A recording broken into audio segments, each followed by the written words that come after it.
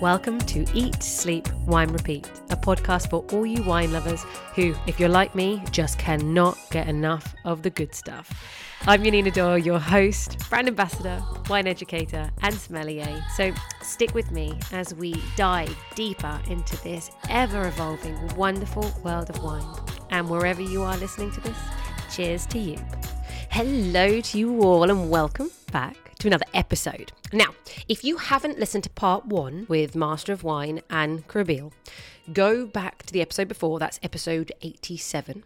And those of you that have will know that Anne is now editor-in-chief at Falstaff. This is the place to get your fill of, as she calls it, the Holy Trinity: wine, food, and travel.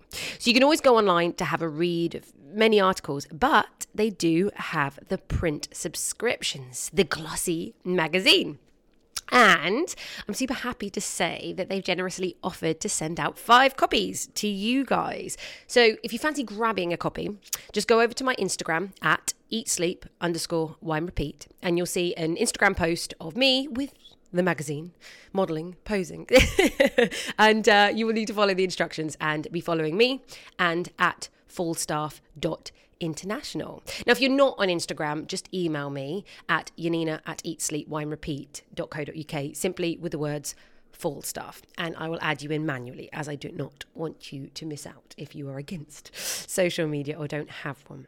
Now, on to today's episode. We are dancing and darting around the wine regions of Germany. Germany can be such a confusing one. So I didn't want to make this episode heavy. So we're going to talk about a few of the lesser known grape varieties and lesser known regions. Before that, though, I want to take you to my winery of the week. So, Weingut Horst Sauer are my winery of the week. They're a super award-winning winery based in Franken. Now, we'll touch on that wine region later on. So, when I say award-winning, German Wine Producer of the Year at the International Wine and Spirits Competition in 2004, 16 and 17. With the International Wine Spirit Competition, they also won Sweet Wine Producer of the Year in 2019. Under their belt is also Winemaker of the Year in 2018 from Gourmet Restaurant Guide Gourmet Mignon. And Horst, along with his daughter Sandra, who joined him as winemaker back in 2004, are the two at the helm making these awesome wines. Now, understanding the bottle a little better. Firstly, you will listen to Anne later on talking about the iconic Bocksbeutel bottles. So they are flat and bulbous at the bottom. Very iconic.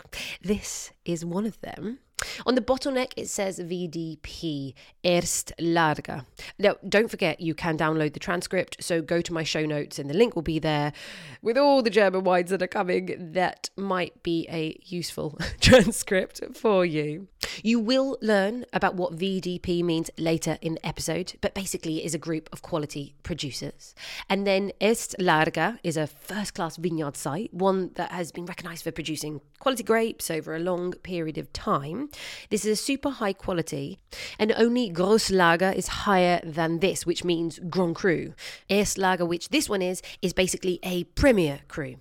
Now, this wine comes from Eschondorfer Lump, which is a steep south-facing slope with loads of limestone. Now, I wanted to get to the grape variety, as we don't talk about this one in the chat, and that is Charolais. It's also known as Samling 88 or Seedling 88 in English. Now, it's a white variety, and it's a crossing between our delicious and aromatic German friend Riesling with a grape that I have never heard of called Boccatraube. Now, you will see some articles before 2012 thinking that it was actually a Riesling Silvaner cross, but that's now been disproven. It was actually bred in the more well-known region, Rheinhessen, although now you will typically find it in the Rhineland and Pfalz. It will still take some searching, as this variety accounts for a little over 1% of the plantings in Germany. You're also going to find a little in Austria, actually even a little in England. We do love our German varieties over here. Now, there's a little bit in places like Slovenia and Switzerland as well. Now you can have this variety dry all the way through to sweet. It has great acidity, but still less than Riesling. It's quite full-bodied. It can be fiercely fragrant with aromas of like blackcurrant and then loads of intense florals. Now, I touched on the Predikat scheme in episode 82, where I talk about all the ripeness levels of German wines. So go back there if you want to go over that again. This wine that I have is a Spätlese, which means late harvest. So they have more richness and ripeness than a Cabernet, but slightly less than an Auslese. Do look for these on the labels, as they're going to help you get an indication of the style. They could all be fermented to dryness or still have some residual sugar. Now, one of the best tricks I found to help you is to look at the alcohol content. If it's something really low, like 7%, is most likely to have a decent amount of sweetness. Then 9 or 10% is probably off dry. And when you start getting to 12 and up, you're going towards the dry territory. But as with everything, this is a guide and it's not 100% foolproof. So this Eschendorfer Lump Scheurebe Spätlese 2019 says 12% on the back. So I'm assuming this is going to be round, quite full-bodied, and a dry to off-dry wine, maybe a touch of sweetness. So let's see if I'm right. Well, actually, to be honest, if I'm wrong, I'll just edit this part out and you'll never know.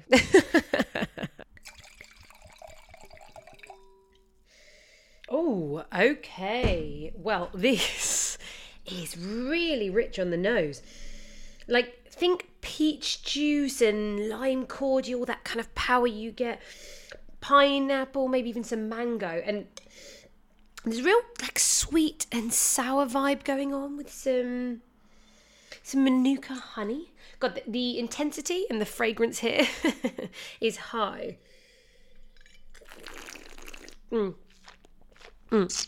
Okay, off dry.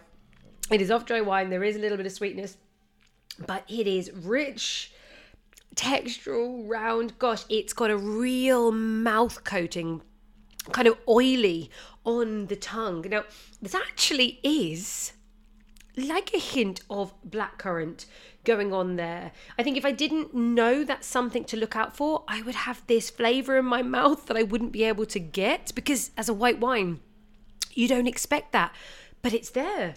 And then there's definitely the tropical spectrum going on, but with some really nice cleansing acidity. Well, I'm actually very surprised with the power and the concentration of this wine. You can get this for $19.99 from Headley Wright Merchants if you look online and you're in the UK. And definitely with this wine, you want to do some spicy Asian dishes, you know, maybe firecracker chicken with that kind of sweet and spicy edge.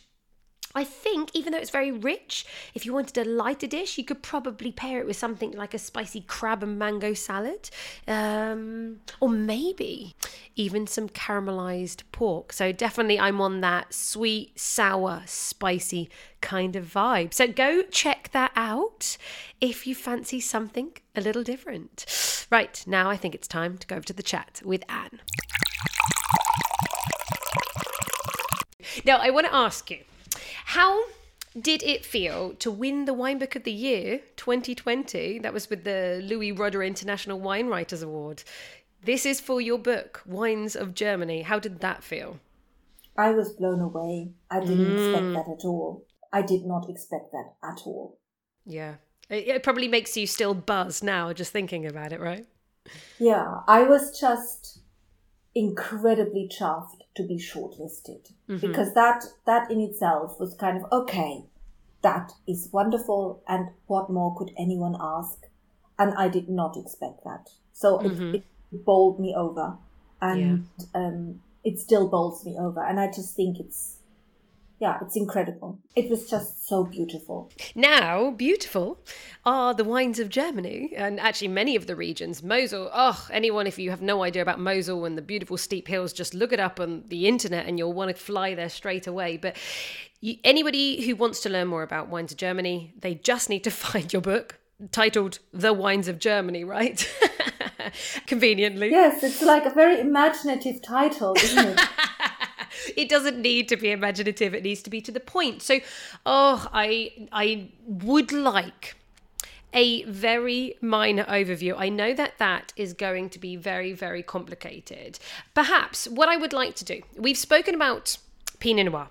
I have touched on Riesling many a time, and obviously Riesling is the main grape variety of Germany. So I'm just gonna let's park that. Can we just talk about maybe some of the lesser known varieties, whether it be Silvaner or I don't know. You tell me. What do you think is a very interesting variety right now coming out of Germany? I think Silvaner is actually a great pick, and it is funny because it was on the one hand, incredibly stressful researching my book because I was always under time pressure. Yep. Because I was freelancing and I needed to continue earning my living as a freelancer while taking hours and hours and hours and weeks and weeks and weeks traveling, hours and hours to write. So it was, I always felt I was under pressure. But it was incredibly beautiful to immerse myself in things. And this is also the same I can say about wine study. Yes, it is hard. It is time consuming. It is, you need to get your brain around a number of things. But then once you give yourself to something, once you immerse yourself in something, it's kind of very enriching. And what happened to me in Silvaner was actually, I must admit, before I researched my book, Silvaner was kind of, yes, of course, Silvaner, it's there. But it was a kind of like a person you see at a party. You don't know what to make of them, and you've never spoken to them, and you don't know them at all. And then, I visited winemakers who, visiting an aristocratic estate that was amongst the first to plant Silvaner and has done this ever since, like for centuries. But also visiting a far more small-scale producer where they said, our grandma said, Silvaner never let us down. And I said, what do you mean? She says, no matter whether there was frost or whether there was kind of lots of rot or whether it was a hot year, a dry year, a cold year, a year of terrible plagues, Silvaner never let us down. And so you must think that Silvaner at one point was the most planted grape variety in Germany because it is such a workhorse. Okay. Yes. Okay. And so it's kind of a workhorse grape variety. But then, like so many of these grape varieties that we sort of know as one thing, it's like when Cinderella gets to go to the ball. When it's treated with respect, when it has low yields, when it stands when it's an old vine, when it stands in exactly the place where it should be. And then you realize, so this is Silvaner. And this is the creamy Silvaner grown on Muschelkalk. Muschelkalk is the German word for Triassic limestone. Oh, okay. I'm so glad you told me that. I was like, okay. Yeah, Muschelkalk means fossil limestone, or Muschel, as you know, is like a shell, and kalk is calcareous. Makes sense. Limestone. Okay. Yeah. So it's a very literal language. So that is the best soil that Silvaner can grow on, right? One of them. Oh, okay. Because in Franconia, where Silvaner is at home, it grows on Muschelkalk, on limestone, but it also grows on that sandstone. And it's like tasting those two side by side is actually eye-opening. And then tasting mature Silvaner is even more interesting. And you just think, okay, this is a subtle and nuanced variety. Because Riesling always dazzles with its acidity and its fruit and its kind of its huge personality. Yeah, and aromatics. And then Silvaner is far more subtle, far more quiet. But, sometimes you just need that. Yes, that beautiful kind of restraint, but certainly a wine that... maybe a wine you can meditate over, that you take your time with, right? Can I ask you a question? You keep on mentioning the region. Well, I say Franken. I say Franconia because Franconia. the German word is Franken. Yes, okay. So I've always known it as Franken. So Franken is the correct German word, right? Yes. Okay. And so hang on, anglicising it. But do we call it Franconia here in England? Yes. Franconia is Franken. Yes. Absolutely. Yes. Okay, perfect. Well, I've always called it Franken. So there we go. Anyone else who's called it Franken? Franken it is. Just to confirm. So Franken is the main region for Silvana, right? Yes.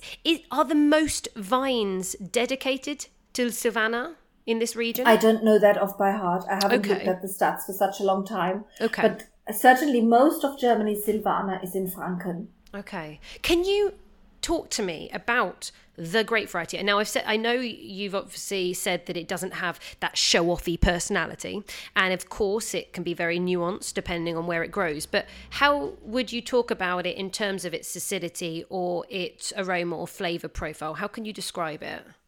It's milder in acidity than Riesling, but that is easy because Riesling is super puts almost everything else in the shade with its acidity. Yeah. And what Silvana has is kind of it sometimes has this nose of Chervil and sometimes of asparagus.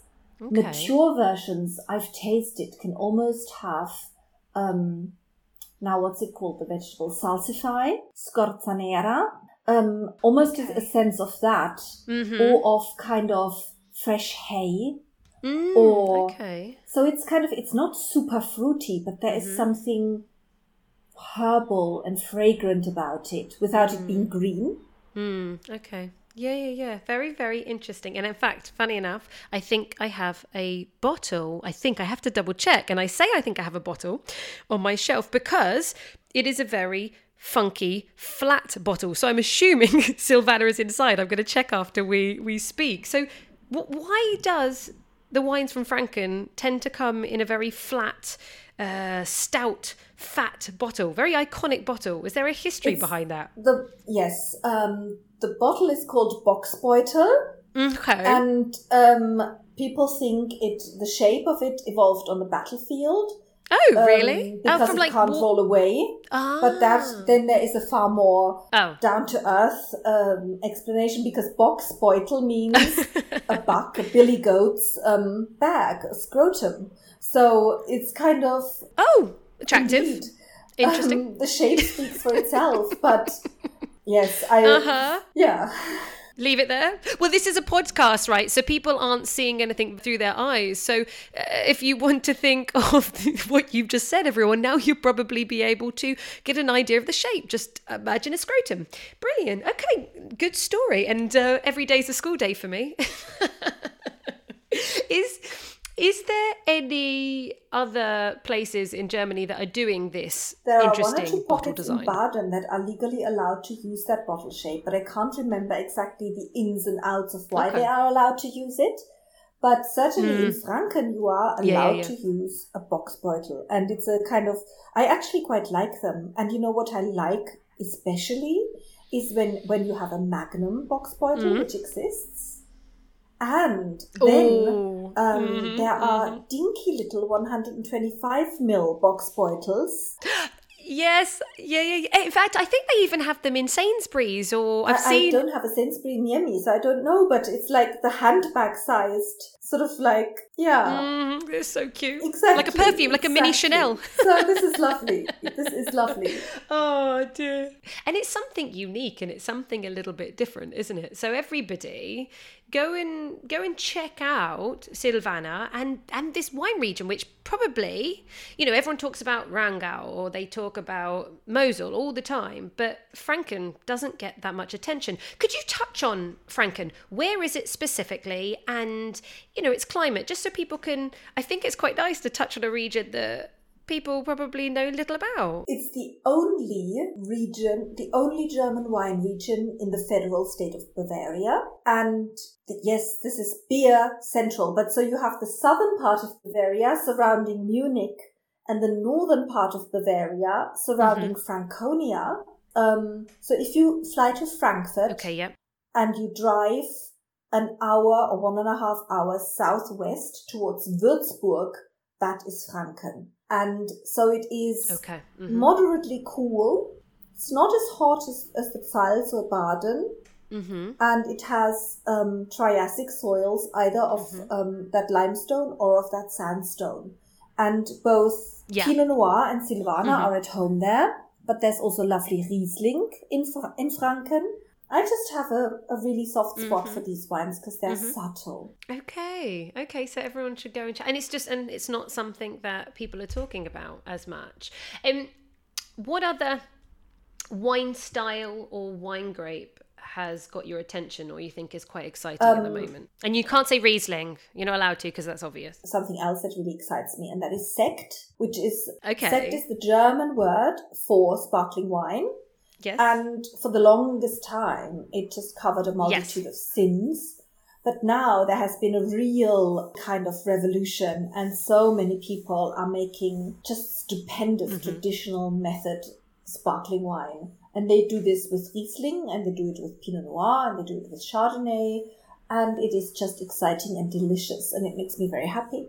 And that is why we are in this industry, isn't it? Am I right in thinking that if it says Duce Sekt, then obviously it means that the grapes are grown in Germany? Because is it still happening, the practice where there's just Sekt in just sparkling wine where they've bought bulk grapes from other countries and then they're making it in Germany? Does that still kind of happen? That happens. I think the greatest part of the production still happens that way, because you can, in Germany, you can go to any supermarket and buy a bottle of mass-produced Sekt for like €4. Okay. Yeah. Because there is no excise duty, and mind you, there is a Sektsteuer, so Sekt is taxed, but you can buy mass-produced Sekt for very little money, and it's hugely popular. And they have perfected these processes, and they keep churning out that stuff, which also, I must say, gives many people a lot of happiness.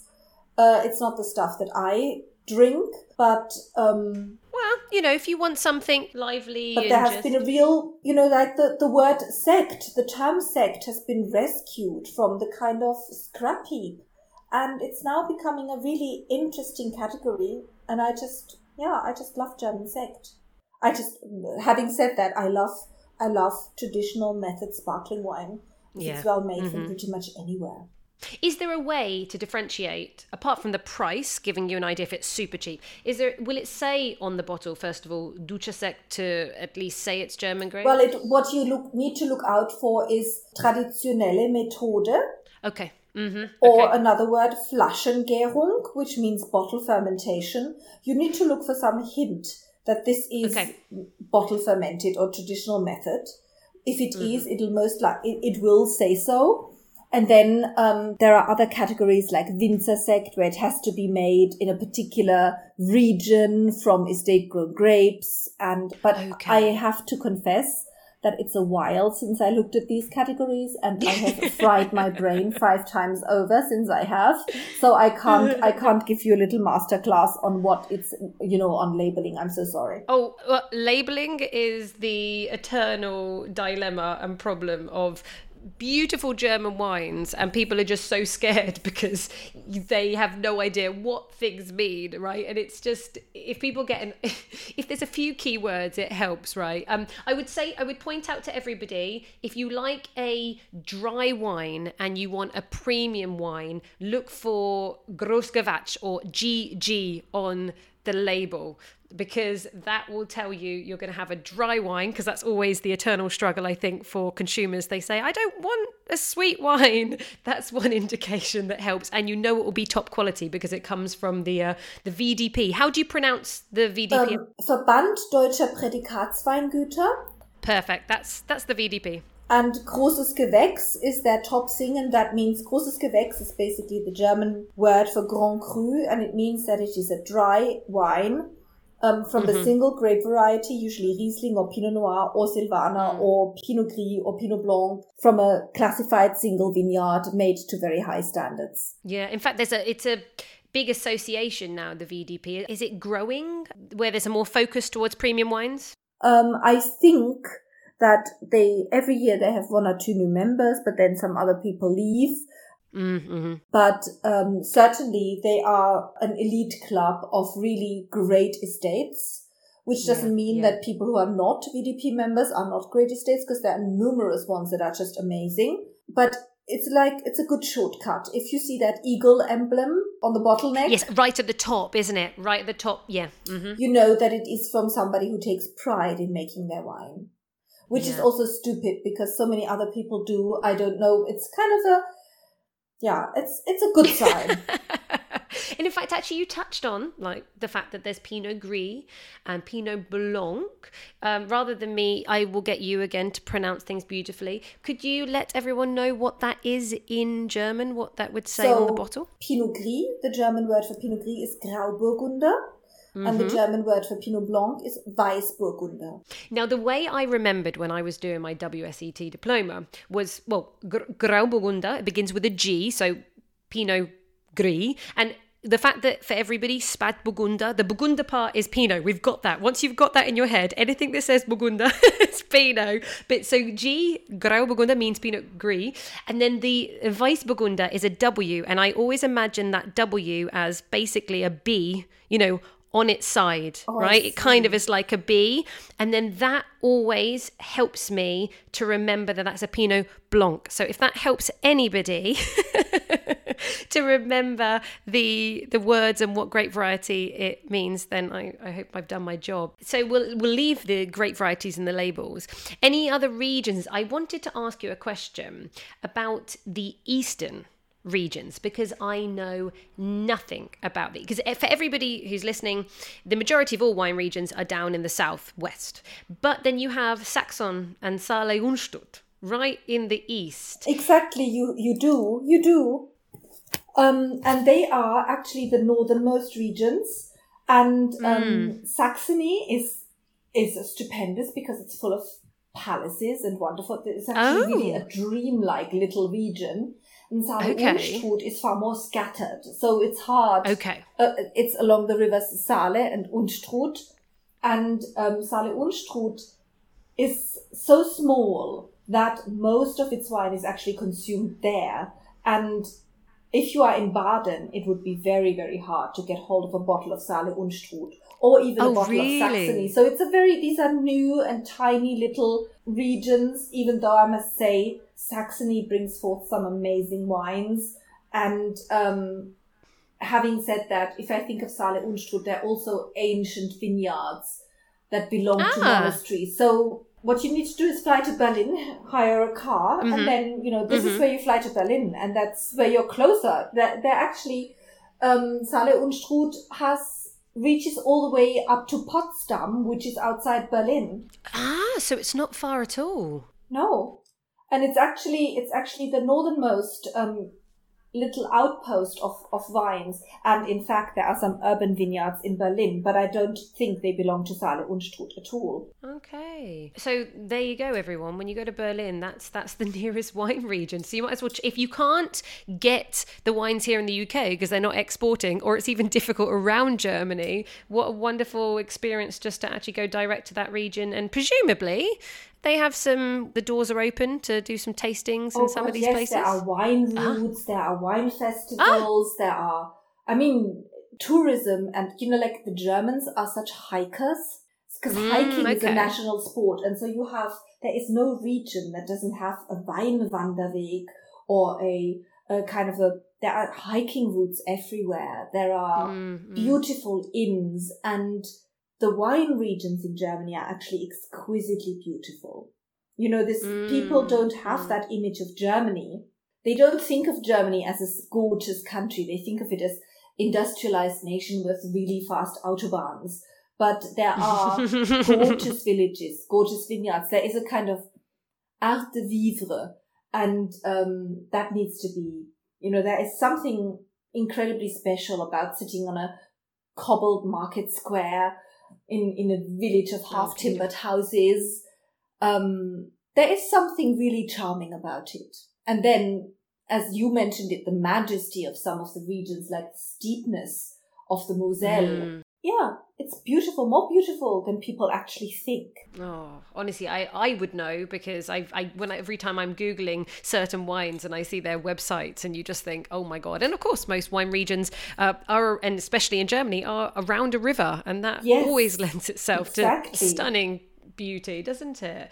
So just to finish off on Saxon and Saale Unstrut, are they, because they are typically around the same latitude as London, and they're also like more continental than the other wine regions in the southwest? All of Germany's wine regions are continental. All of them are. Is it a little bit colder? It's a little more extreme, these two regions in the east? What is extreme is in Saxony and in Saale Unstrut is winter frost.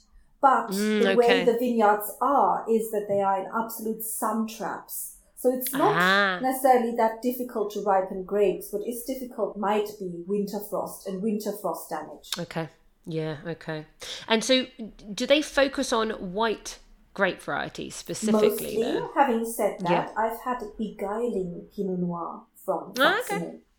Yeah. Well, you did say that Pinot Noir is in every region. In Germany, so people have no excuse to try Spätburgunder whenever you get there. It's going to be easy to find a good Spätburgunder, right? Fantastic. You will find Spätburgunder everywhere, and what I have to say, even over the past 5 years, there's a lot more Spätburgunder here in the UK as well. So no excuses, everybody. That's a nice thing. It's no longer hard to find. Yeah. And of course, as we said, better clones, better concentration. So everyone's going to have a beautiful bottle of German Pinot Noir to try. Oh, that's lovely. Just to finish off, what's the future for German wines? Any new changes? Anything up and coming? Anything people should look out for? I think people should just try it and because, people say, oh, German wine is dry. But, who are you talking to? To people who bought wine in the 1970s and 80s. And this is not our generation.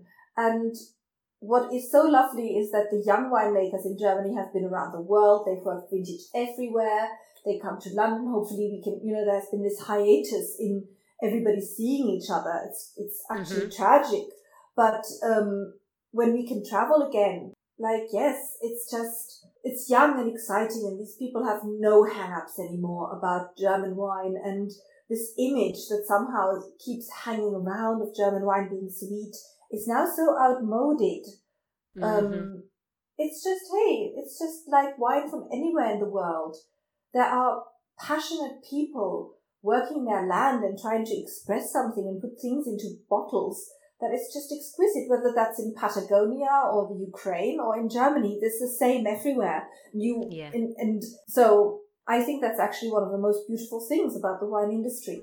It is, isn't it? And it will constantly need to be explored. So never give up, everyone. Just keep on drinking, one bottle at a time. Exactly. And several. Keep them going and compare them. Exactly. The best way to taste is to have a few on the go at the same time, and then you can really compare. So everybody, Anne wasn't able to answer our question specifically in the episode before about Burgundy or German Pinot Noir, but doesn't matter. Just make sure you get a whole load together and come up with your own conclusion. That's what it's all about. Just try. Just try. And thank you so much. I really, really appreciate you kind of giving us an idea of what you do in Germany and helping us on our wine journey. So thank you very much for your time. I thank you, Janina. It's been fun. Bless you. It's been fun. And time has gone so quickly. Bless you. Until the next one. Until the next Absolutely. podcast. Take care. Now, do get in touch with me if you find German wines super interesting and want to know more, or if it's all just so confusing and you try and run away as fast as you can. And if so, what is the most confusing part for you? Maybe we can go through this together, and I'll do a few more episodes to help us all. Now, don't forget, you can win a copy of the latest Falstaff magazine, so head over to my Instagram. And as always, I will leave you with a wine quote. Now, it's still Women History Month, so I found one by Eva Fricka, the rising star of the Rheingau region and a master of Riesling. Only around since 2006, she's been fully committed to organic and biodynamic methods of farming, With the focus entirely on terroir, she harvests on super steep slopes that have been abandoned for many years, which produce wines of precision. She was asked by Wine Enthusiast, what is your advice to somebody interested in entering the wine business? And I think her comment equally inspires those in or out of the wine industry. And she said, question everything. Whether modern or traditional winemaking, don't let a moment capture you fully. Be you. Develop your own taste. Listen to what is good for your body and question it all again. All actions and buying decisions have long-term consequences. Drink organic, eat organic, and work organic. Check wines for additives of all kinds. Maintain traditions and traditional landscapes that are at the foundations of our wine culture, and support other producers who make the effort to do so. These traditions took centuries to be built, but can disappear in a day in the name of industrialized and more profitable agriculture. Right, well, there is nothing like celebrating people who bring communities together and look at our beautiful little planet with foresight and respect. So keep your eyes open for an Eva Fricka Riesling and don't let those confusing labels put you off discovering the gems of Germany. Right, all you lovely lot, that is it for today. I hope you've enjoyed the episode, and if you have, make sure you like and share it. Ping it up on your social media and let the world know. Check that you are subscribed so you don't miss an episode, and leave me a comment, especially if you're listening on Apple Podcasts, as it makes the podcast more discoverable. I will be very grateful for you taking a moment out to support the podcast. Now, next week, I'm talking with Victoria Daskal, who got runner-up last year with her Mummy Wine Club with the Judges' Choice Awards in the Decanter Retail Awards. We'll talk about engaging consumers with creative wine themes, the OIV wine management course, wine books, and loads more. So make sure you tune in next Monday. May your week be filled with positive energy, and until then, cheers to you.